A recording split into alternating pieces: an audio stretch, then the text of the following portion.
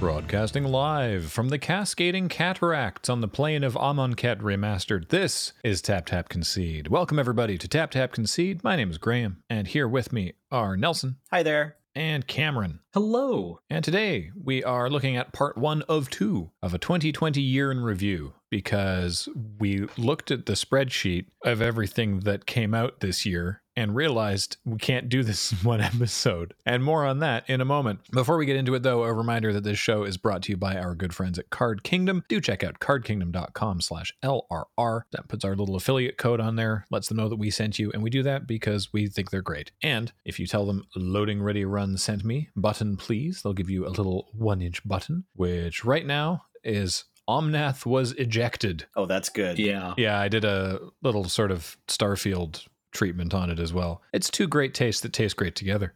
That is some compelling content Nice. right there. And of course, this show and everything we do is brought to you by you and your kind support of our Patreon at patreon.com/loadingreadyrun. And we thank you for it. So let's go back to the better times, the before times in January 2020. And very quickly out the gates, I think I recall we were doing a PPR. It felt like too soon, right? It was like a week and a half or something into 2020 for Theros Beyond Death. That feels right. That feels accurate. Yeah, sounds right. So Theros 2, Theros the Return, featuring the return also of Elspeth, as we had not like Loading Ready Run got it right, like as folks had predicted that Elspeth would indeed return, though not as a returned. I was surprised she didn't sort of come back as a returned, even though they teased her death mask at the end of the video for the last Theros block. She actually just busted straight out of hell. Like many of the cards mechanically do with the escape mechanic. That was cool. I really enjoyed how Escape tied into the flavor of the set. That it's like, oh, there's been a bit of a leak over at Hades and a bunch of things are coming out. And yeah, also here's a different way of doing a graveyard mechanic. I mean, yeah, they even made a video game about it, right? Like, it was critically well received. Is that video game owned by WotC? No. That'd be so incredible. And if I had somehow missed that, I'd be very disappointed in myself. I feel there should be a mod. Anyway. Absolutely. Would play the Elspeth mod on Hades, right? The escape mechanic you're probably most familiar to seeing on Uro, Titan of Nature's Wrath. Half of a little mini cycle that's been extremely popular in standard and other formats like Modern or Pioneer or Historic. The other one being Kroxa, Titan of Death's Hunger. Both these cards can escape back from your graveyard for paying some mana and exiling 5 cards from your graveyard. And that kind of repeatable value is the sort of thing that a lot of competitive players are looking for. And we still see those cards flopping around today in the formats in which they're legal. Because I did so much draft, I was thinking about Escape in terms of that 4/1 for 3 or the 5/5 horse that can't block. Well, it's a 3/3, then it becomes a 5/5. I was thinking of draft playable Escape cards, totally forgetting that, of course, Uro and Kroxa have Escape, and that the Uro is certainly the most relevant card with Escape in terms of other formats. But I never saw Uro because it was a mythic, and in draft you don't see mythics that often. So I was like, oh right, I guess Uro also had that. Yeah, Uro also super playable in draft, I think. Oh yeah, definitely. I just never had the opportunity. Yeah, I don't think I would trust myself to wheel an Uro. I think you just snap that one off, right? If you get past an Uro. Yeah, definitely. Other fun things about this set: Theros Beyond Death, the only the only set from 2020 that has a card on the Highlander points list. It's the one that escapes everything. Underworld Breach, Right. Red enchantment for 1 generic and a red, and along with Throne of Eldraine from 2019's Wishclaw Talisman, both of these cards have made it onto the Highlander points list. Yeah. No, that seems right. That seems correct. Meanwhile, has done nothing in the newer. Well, not nothing actually. There was a deck in either Standard or Pioneer. I want to say Pioneer that played Underworld Breach along with Lotus Field and untapping the Lotus Field and then rebuying the untapped spells. I feel like these cards are both, they get a lot better when the quality of cards around them is better. Yeah, absolutely. Right? I feel in a legacy, a vintage format like Highlander, you're probably going to see a lot more powerful cards getting brought back with Underworld Breach than you will in Standard. Yeah, you're absolutely right. Other notables from this set for constructed that I've been seeing a lot of. Anyway, Elspeth Conquers Death, still very good, still very popular. 5-mana Saga that can exile a permanent opponent controls with current mana cost 3 or greater. And then Thassa's Oracle, another card that gets better the better the cards are around it. Thassa's Oracle is still winning some games in Historic, Pioneer, Modern, Legacy. Just a cheaper laboratory maniac. Now I do remember something about the pre-release for Theros, which was me dying to this card because I didn't finish reading the text on it. I remember that too. Yeah. Krim was like, "You want to finish reading that card?" And I was like, "Not really." Do I have to, Dad? Yeah. If I don't finish reading the card, then I'm still in this game. Exactly. I remember the moment too being as like you definitely had read it at some point all the way through, but then during the pre-release you were like, "No, I don't want to," and they as if some part of the back of your mind knew it was already over. Yeah, exactly. Some part of my subconsciousness was just like blocking it out, right? Like the words were blurry. What did you both make of this set? Because I get the impression that opinion was divided on it, but I mean, again, experienced it mostly from a draft perspective. I quite enjoyed it. Yeah, I mean, I drafted it a reasonable amount. I felt that I had fun while doing it. I wound up playing a bunch of these cards in Standard, right? Like I wound up playing, surprise, surprise, an Aristocrats build in Standard that was around for a while. That relied heavily on Hardened in the Forge, the Red Demigod. What is his actual name? Kroxa. Purphoros. Not Purphoros. Anax. Demigod. Yeah. Right. 294 guesses, we were going to get there. Absolutely. I mean, I feel we converged on that one very quickly. And, there were fun cards in this set. But yeah, like the Goat Eater dude, enjoyed him as well. I shucked this set like somebody looking for pearls in oysters, but I did find those pearls. So I appreciate that about it. I just wanted to quickly touch on, since you were mentioning the cards that were relevant in Constructed, just quickly touching on the draft archetypes, at least the ones that I particularly enjoyed. The blue-white flyers enchantments deck was really cool. There was the Staggering Insight, which was the sort of the +1/+1 and draw a card when the creature deals combat damage. There was the like +2/+2 and first strike, and if it hits the opponent, you make a 1/1 soldier enchantment that was very strong. That one's like 4 mana or something, right? I can remember splashing for that in the deck. Yeah. The Dreadful Apathy, which was the pacifism that then you can exile the creature with, and you can do the cool trick where like you exile it and then bounce the Dreadful Apathy so that the creature still gets exiled, but then you put the apathy on a different creature, because you could do that with you master wizard. It was great. I can't remember what card that was. I'm sitting here in stunned silence, actually, realizing that I never once did that. Yeah, there's some kind of blue uncommon flyer that bounces an enchantment in your upkeep or when it attacks or something. Yeah. Oh, right. No, there was actually just a blink, but you could also, in another deck that I really enjoyed, the black-white Constellation Graveyard deck, the sort of the signpost gold card for that was Rise to Glory, which was 3 white-black for a sorcery, and then you choose one or both. Return target creature from your graveyard to the battlefield, return target aura from your graveyard to the battlefield. So you could do stuff with just like, I get back my Dreadful Apathy, or I get back like Mire's Grasp and just kill another 3/3. The deck that I think I only ever got to like really feel like I was playing this deck properly like once was the blue-red casting spells on your opponent's turn deck. Oh, right. Yeah. Yeah, that didn't entirely turn into a constructed deck, and I was a little disappointed about that. Yeah. There was the Dreamstalker Manticore, which was a 4/2 that would just ping anything. If you cast a spell, the first spell on your opponent's turn, the Mischievous Chimera that dealt 1 damage to your opponent, and you got to scry. And so you'd be doing lots of like Omens of the Forge or Omens of the Sea, and then just like pinging stuff and tapping things down. And that was fun. Definitely my favorite. I mean, I quite liked sort of generally blue-green. Definitely my favorite was the black-green in this one, because it had the most access to graveyard recursion, and in a format where just everything's going to the graveyard all the time, making sure that you can get back not only your escape stuff, but your other stuff as well. It just felt like, they'd be like, haha, I spent an entire card to kill your thing. And you're like, I don't care. I'm getting back that and something else. Watch. But the Acolyte of Affliction was the signpost gold card there, which is 2 black-green for the 2/3. When it enters the battlefield, you mill 2 and then return a permanent from your graveyard to your hand. Just very strong, especially with stuff like Mire's Grasp that was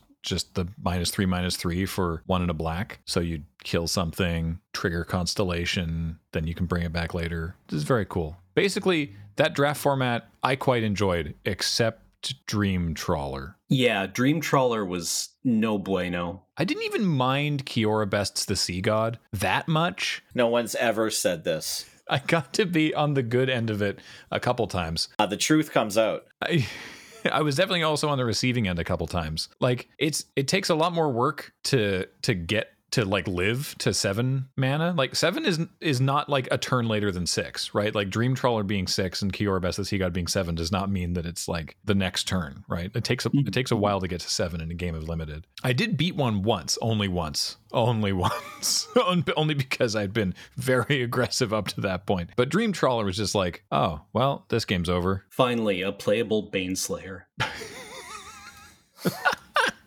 Finally. We just had to make it cost 1 more mana. Yeah. And then it's okay. Yeah. Yep. Make it completely invincible. Mm-hmm. Completely invincible. Yeah, it turns out Progenitus is what everyone was looking for in a Baneslayer all along. Yeah. So, I mean, with a couple cards that were perhaps maybe a little too powerful, but I guess that was the theme of the year. I thought Theros Beyond Death was... I don't know. I thought it was a hit. I thought it did what it needed to do. I thought we got to go back to Theros without the sort of weird feels of like a Battle for Zendikar of like, this isn't really the Theros I remember. I thought that they really nailed the like, hey, it's Theros again, and had enough stuff that was different and enough stuff that was the same that it was like, all right, this feels good. Yeah, I think you're absolutely right there that they nailed the flavor of the plane while also managing to advance the plot. Mm-hmm. Yeah. Right? It didn't feel like, as you said, Battle for Zendikar, where it did not. That's all I have. That was a very articulate thought, Cameron. Very good. Well done.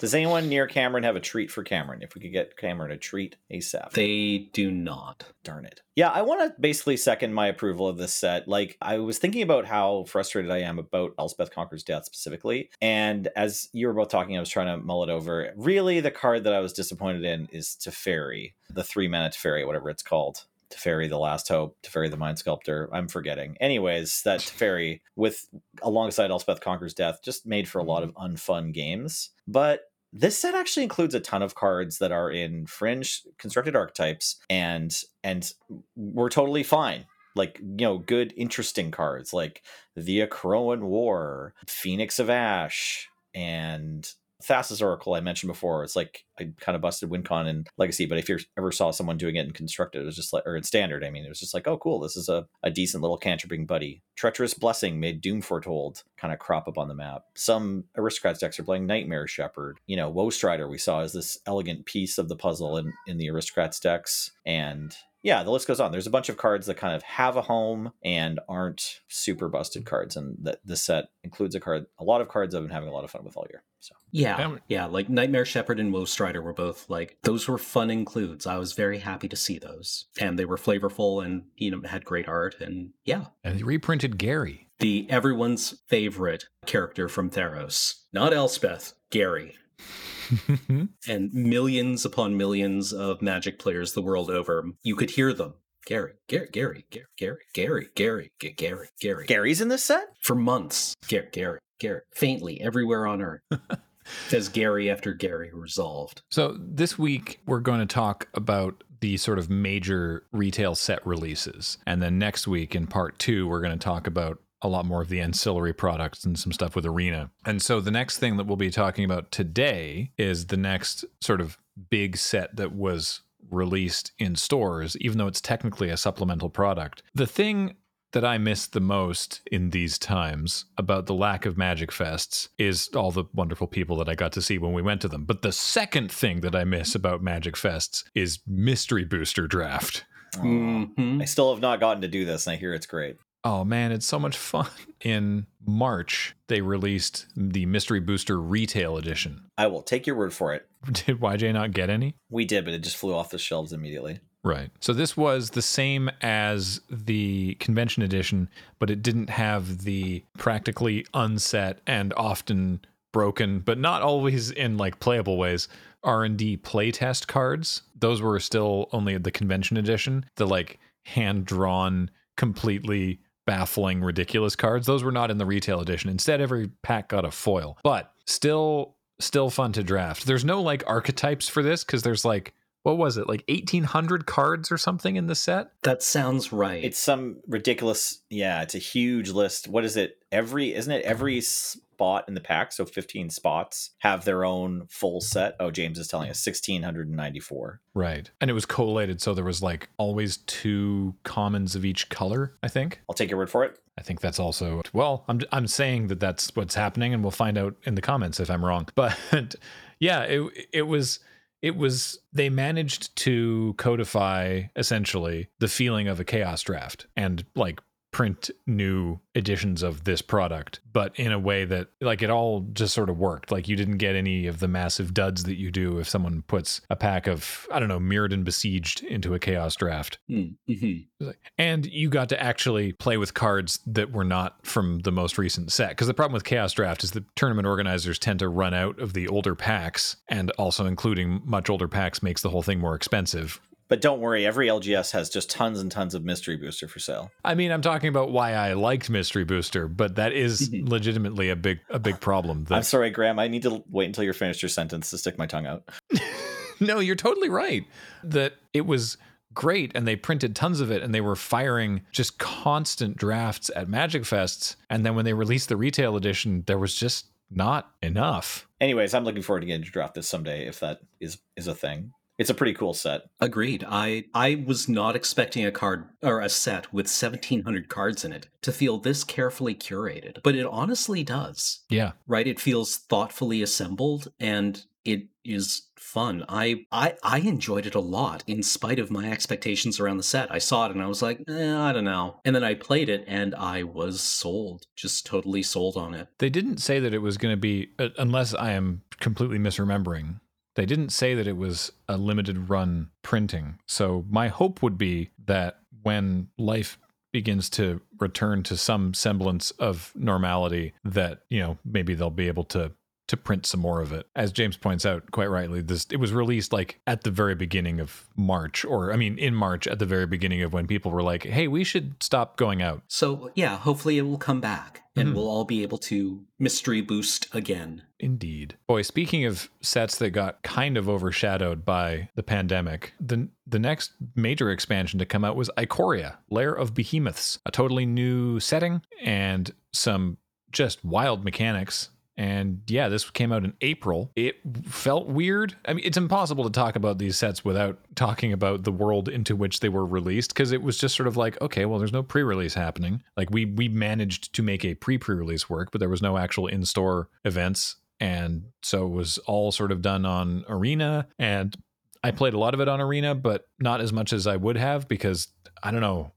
The month of April, I think most everyone just spent in kind of a catatonic haze. Mm-hmm. Oddly enough, I feel that this set actually played much better on Arena than it would have in paper. I agree with that. The mutate mechanic, I think I would have gotten... I'm trying to remember if, in fact, when we did play it in paper for the pre-release, if I got totally lost with it. I think more so than the mutate mechanic, the ability tokens, I think, just play better on Arena. Oh, absolutely agreed, yes. Like trample tokens and flying tokens and things like that. I mean, I think that this set if more people had the opportunity to play it in paper, I think this set might not be terribly fondly remembered.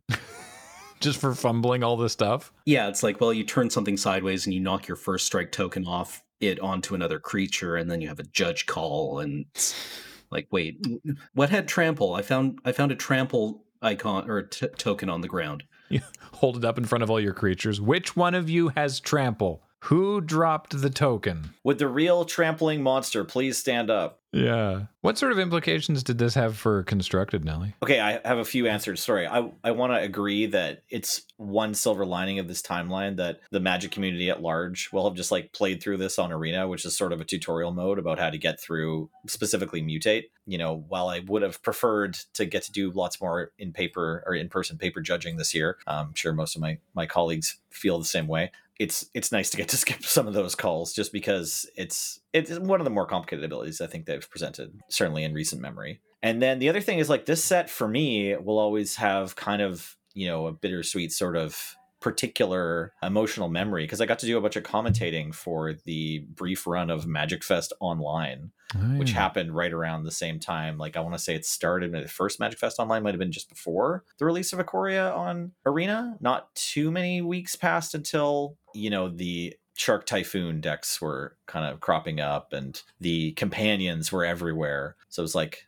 I don't know, maybe there was 2 or 3 weeks of Magic Fest Online, and then this set came out, and then everyone's deck had a companion. So that's there were many implications for Constructed. The Triomes, an important part of building mana bases, and then the companions for the first month or so were all of what every Constructed deck started with. Like first you figured out which companion you were going to play because you had to be kind of silly not to, unless you just had the perfect notion of how to build like blue-white control deck. That was the only deck that I remember opting not to. You could play a Kahira color or a creatureless version, or you could play some Dream Trawlers in the main, and then you could have like a regular deck that just had an answer for every single other deck. The other thing it brought with it was the cycling deck, which is still a thing, really probably still a cheap way to get into Standard, or I don't know, maybe any other format, because it's a fairly straightforward, fairly powerful deck where you just try to play a Fox on turn 1 that gets bigger by a whole lot every turn, and then you finish with a Zenith Flare to the face for 4 mana. You get to count the number of cards with cycling in your graveyard and deal that much damage to any target. I began thinking of Zenith Flare as Fireball with Delve. Basically. Yeah, that's good. That's good. Clarifies the power level of that card tremendously. Yeah. I really enjoyed drafting this set for the first several weeks before people realized how real that deck was. Oh, yeah. Yeah, it's definitely one of these. It's just cards from the set almost, except for like Sacred Foundry. But you can definitely build it as a draft archetype, and it's definitely the best draft archetype. Like I'd be sitting down with some sort of like mutate shenanigans, and your opponent goes, turn 1 mountain, cycle this looming Altasaur, and you're like, well, I'm on Zenith Watch. Yep. I guess I have 3 turns to live.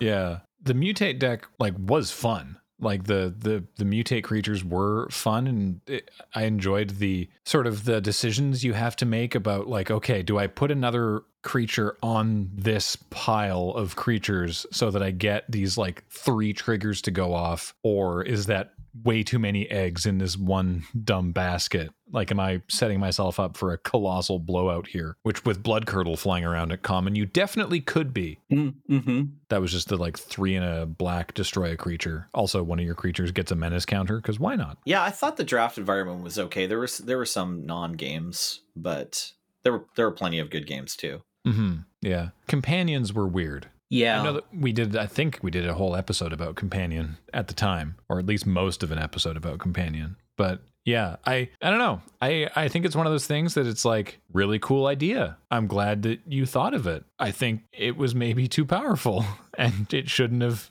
hit the tables like it did. But I mean, I believe I said as much at the time. I hope I'm being consistent, that I say that I'm generally in favor of them trying new things and whoopsie, making something busted than not trying new things. But yeah, Companion was a little much. Yeah, like I think I agree with you, Graham, in where I want to see Magic err, right? On the side of making interesting mechanics that need to be like toned down rather than boring mechanics that don't feel like you're doing anything. Although that does come from a perspective of somebody who does mostly limited play with very, very small, like dipping my toes into Constructed, right? I understand Constructed players are like, well, if it doesn't have a 2020 on it, maybe don't consider sleeving it up, right? That is a problem. Would also accept a 2019. 2019 occasionally? Well, yeah, I guess War of the Spark, right? Yeah. And Throne of Eldraine. Throne of Eldraine's a pretty busted set too. Yeah, I want to agree more or less. I hope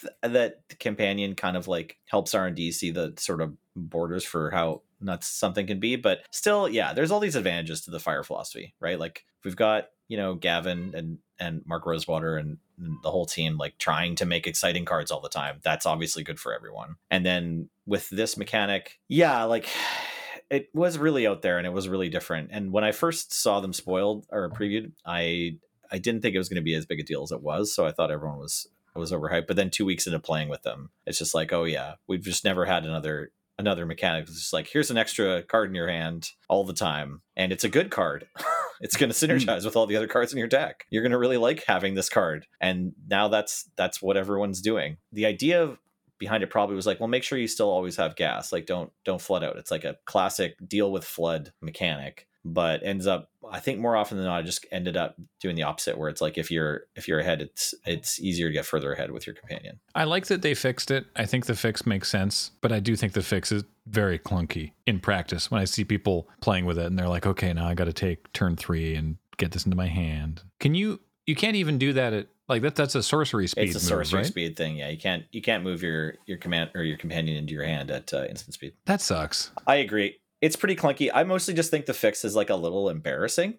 Like I feel like, well, yes, I feel like we had to kind of take our hat in our hands, like as Magic players, be like, okay, this toy is too good. We got to bring it back to the store. Sorry, kids. You can't have this toy. It's too loud. And then everyone's, crying about it. But yeah, I think it's fine too. Like the fix is fine with an extra 3 mana tacked onto all these cards. They're fair. Yeah. Gavin and Marrow gave us a drum set for Christmas and all the associated nightmares that implies. Yeah. And we all had to go through that together. It was really sweet of them. And on the other hand, not entirely thought out. But the Triomes are sweet. Agreed. The Triomes are sweet. The Triomes are very sweet. I like the Triomes a lot. Oh, wait, sorry, we should just briefly touch on Godzilla too. Sorry, this set also came with Godzilla altered arts and names. Oh, right. Yeah. Yeah. And that was the first thing that would gave people all kinds of feelings. Having mostly played this on Arena, it took me a long time before I saw the regular art for many of these cards, right? I just got used to seeing Baby Godzilla and had no idea what its normal version looked like. Is Baby Godzilla the was it the symbiote? I don't know. Pollywog symbiote, that's right. Right. That's the one. Yeah. Okay. Yeah, no, I'm with you, Cam.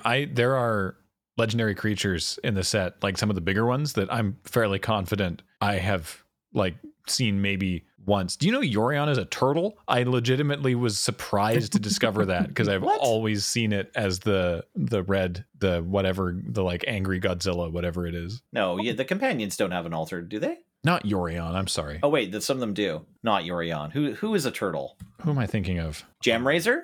That's an armadillo. No. Yadaro. Right. Yes. Real Yadaro is a turtle, not Godzilla Doom Inevitable. I'm sorry, there are some companions, or at least there's one. There's Gigan the Cyberclaw Terror, that's Gyruda. And I remember seeing that one all the time on Arena and not really learning the name of Gyruda for a while. Yeah. And the Crystalline Giant. Right. That's Mechagodzilla. Oh, no kidding. Yeah. Oh. They also did a reissue for they changed the print run because before the pandemic had happened, they had picked all these names for the Godzilla ones. And it's fortunate that it's an uncommon that wasn't really that played. I don't know. You maybe play this in draft. I've never even played it in draft. I've never wanted to take it, but it's Space Godzilla Death Corona on the alternate version of Void Beckoner. The Magic card name is Void Beckoner. And now they've changed. They've kept the art and they've changed the name to Space Godzilla as something else. Yeah, I remember that. Weird 2020 collector's items. Yeah, I don't think anyone can really be held accountable for not seeing that one coming. Yeah.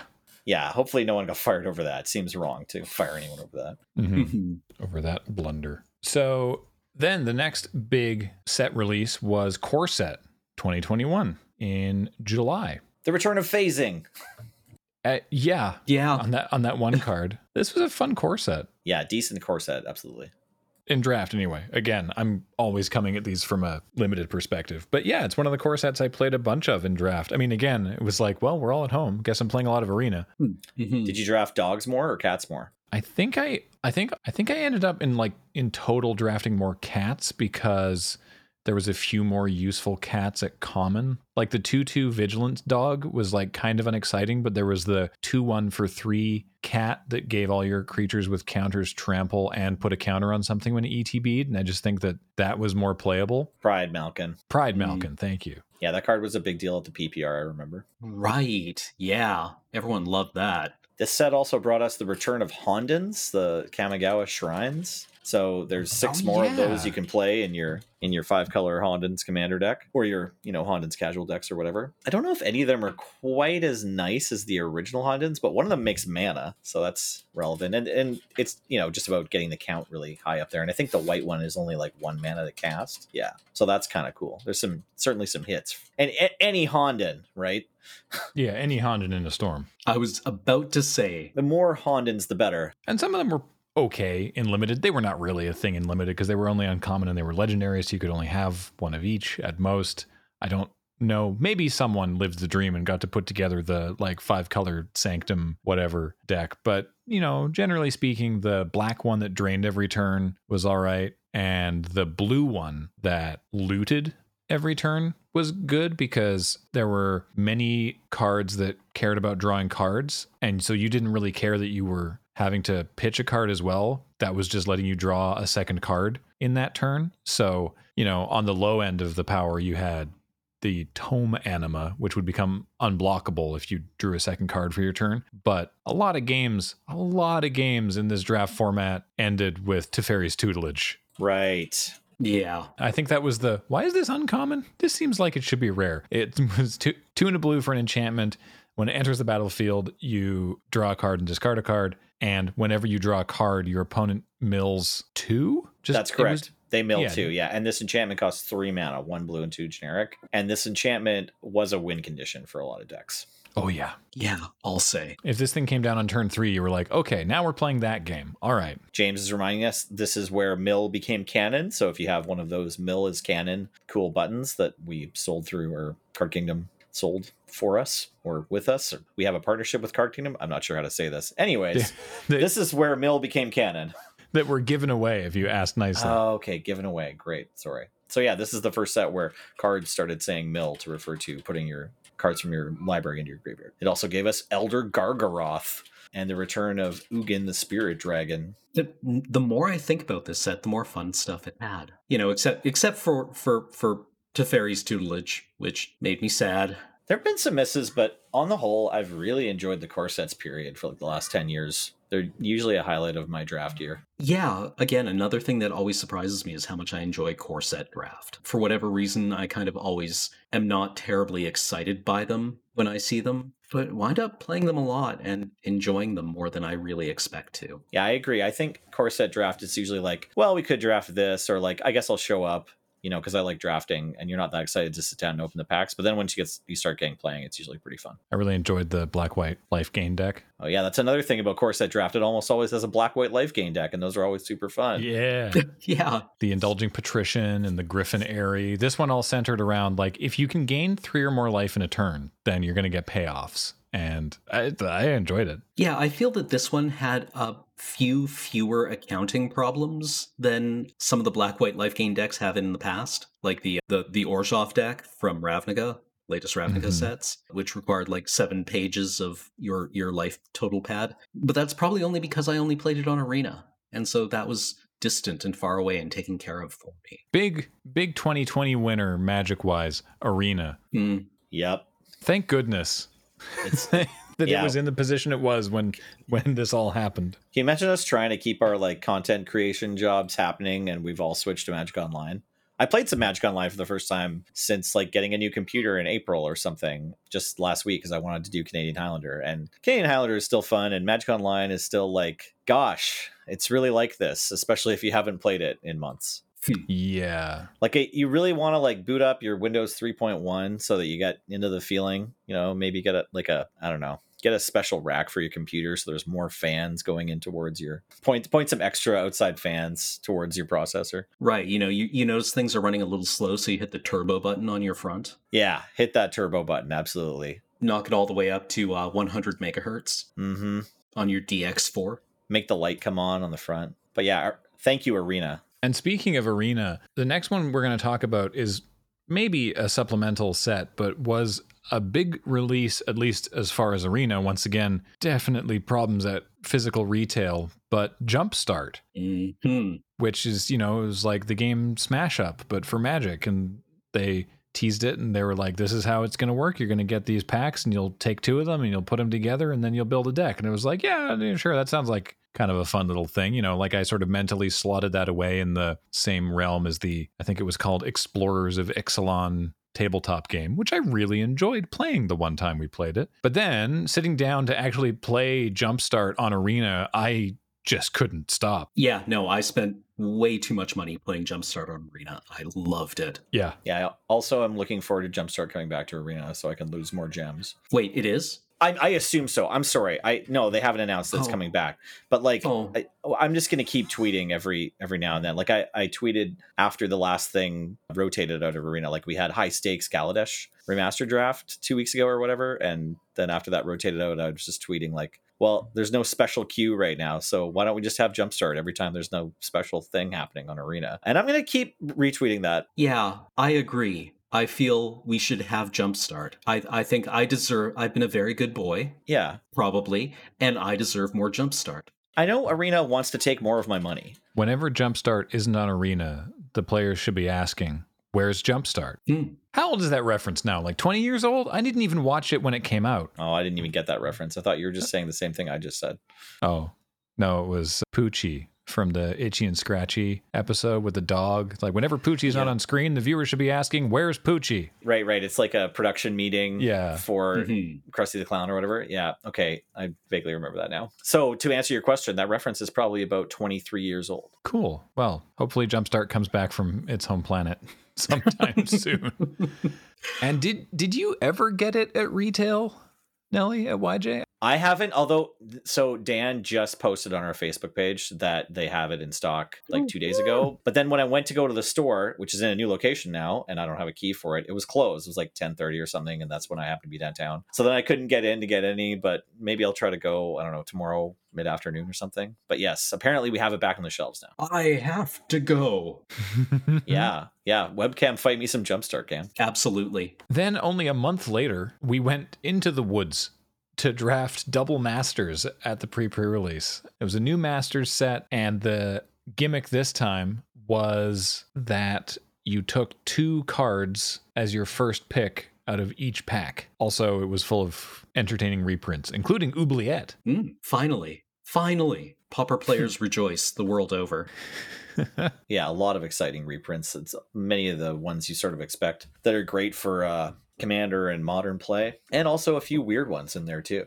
This was a really fun PPR. You already mentioned, but I want to underline how cool it was to go out in the woods. Obviously, since this was on Magic Online and not Arena, I didn't play nearly as much of this. I don't actually know if I played it. Did I play this once on Magic Online? I think I only played it at the PPR. I did as well. Me too. Yeah, it was fun, but... Yeah, would draft again. Yeah, given the opportunity. I don't know when that would happen, but I would definitely do that. Yavimai's Embrace was reprinted at Uncommon. That's a weird fact. Darksteel Forge was in the set. All kinds of weird cards. I just really appreciate that Oubliette gave phasing. Yeah, that was such a cool functional but not functional change. I would have loved to have been a fly on the wall in the meeting around that. Like, can anyone see any way in which this is not phasing? Can we just say phasing? Yeah, I forget which designer, or maybe it was the rules manager or something. So I read a story about it back when it was released, but I don't remember who to credit, so I'm sorry. But I do remember reading like, oh yeah, and then this person collected all the high fives. Props to that person. I would like to give them an additional high five at some point in the future. Yeah, and I'll add this set to the sets I'm hoping are available at conventions to draft. Yeah. I'm not going to get too deep into the draft archetypes because, again, I only did it once, but there's a lot of artifacts in the set, like a lot. Yeah, I remember the artifacts really helping to pave over some questionable decisions I made during the draft. Artifacts are great for that in any draft format. Somehow sliding into 4 colors, just make sure you pick up some brown spells too. So this set also included a release on paper of something called VIP Edition, which is similar to a Collector Boosters. I don't know if it didn't come with Collector Boosters as well, right? Did it come with one? I'm looking it up now. Here we go. The VIP edition contained 33 cards and 2 foil tokens. And among those cards were 2 foil borderless cards, which could only be in the VIP edition. And they showed these off first with some of the fancy new art. 2 foils consisting of either 2 rares or a rare and a mythic. 8 foil uncommons, 9 foil commons, 10 full art basic lands, which were only found in the VIP edition, and 2 foil full art basic lands, only found in the VIP edition, selected randomly from among the 10 previous options, and then the 2 foil tokens. So 35 cards. The retail on it's been pretty high. I think the lowest I've seen so far was like, I want to say $130. I forget if that was Canadian or US. But yeah, it's like a whole booster box, but of just shiny collector pack things. And yes, it did replace the collector boosters. So this was the collector booster product for this set. Mhm.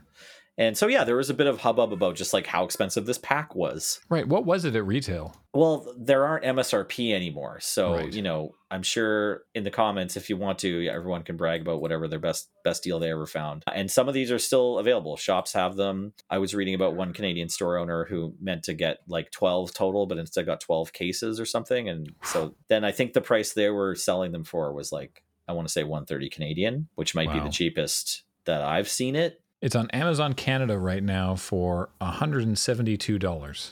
Right. So that's for one box. It's for the 35 cards. Yeah. So yeah, I think maybe YJ was doing 150 and blew through them like back at release. Mm. That's often Ed's style with foils. It's just like, get these out the door. Let's make sure we made something on them, but don't hold out. Yeah, so kind of a weird product. You know, this 35 cards for the same price as like a whole booster box, but not that weird when you think about like how a lot of Magic players will take the money they could spend on a whole booster box and buy like, you know, half of one card or two cards or something. So I get it. Yeah, I mean, I obviously never got one of these, and I think I only saw what was in it because I watched a video from Professor opening one up, and I don't know. I feel like these maybe didn't do as well for Wizards as they would have liked. It's tough to know if there hasn't been another one of these because this tanked or because they just sort of, this was the experiment and they didn't have enough time to act on the timeline will not work such that we won't see the result of that experiment yet. I'd be prepared to say that, the second one. Despite how terribly I worded it. Although I do seem to remember the community reaction to this not being terribly enthusiastic. Well, I think it's like a bunch of people who wouldn't probably buy the collector's edition packs anyway, saying like, look at this craziness. They're charging X amount of dollars for, you know, only one pack. And like, yeah, fair enough. It is weird and expensive, but it's still just in the realm, like it's in the realm of the amount of money that people spend on Magic cards they definitely don't need even to play Magic, right? Fair. It's also, to answer why they've only done one of it, it is the only Masters set this year. There's other like special kind of sets. We'll get into that. But yeah, we'll talk about this more on the next episode about what happened this year. But definitely VIP edition is among the like, you know, ways you can give Wizards more of your money, like in some ludicrous fashion for versions of cards that you know, don't need, but are shiny and different. Mm-hmm. James is mentioning, sorry to just finish up about VIP, that he got one from YJ for $125. So wow. Shop YJ, kids. Mad deals. James says he felt like supporting Yellow Jacket in the dumbest way he could think of and would not recommend it. No way to support Yellow Jacket is dumb. Yeah. To clarify, he's recommending supporting Yellow Jacket, not the VIP edition. Yeah, fair enough. $150 for one pack? Come on. So we're coming up on an hour almost of this podcast, and we haven't quite got to Zendikar Rising, which would be our next stop on the main release train. And so that's actually where we're going to pick it up next time, because we have places to be and, I don't know, Magic to play, I guess. Actually, some of us literally do actually have Magic to play in just an hour or so. So until next time, we are going to leave it there and come back with part 2 of what will probably still only be 2 parts of a year in review, but I guess we'll see how it goes. So until next time, a reminder that Tap Tap Concede is brought to you by Card Kingdom. Check out cardkingdom.com/LRR. And of course, it is brought to you by you and your kind support of our Patreon at patreon.com/loadingreadyrun. I have been Graham here with Nelson. Be kind to each other. And Cameron. I was the man named Cameron Lauder. James is running the card reader. Jordan edits these. Heather does podcast admin. Thank you all for listening, and we will talk to you next week. Bye. Bye. Bye.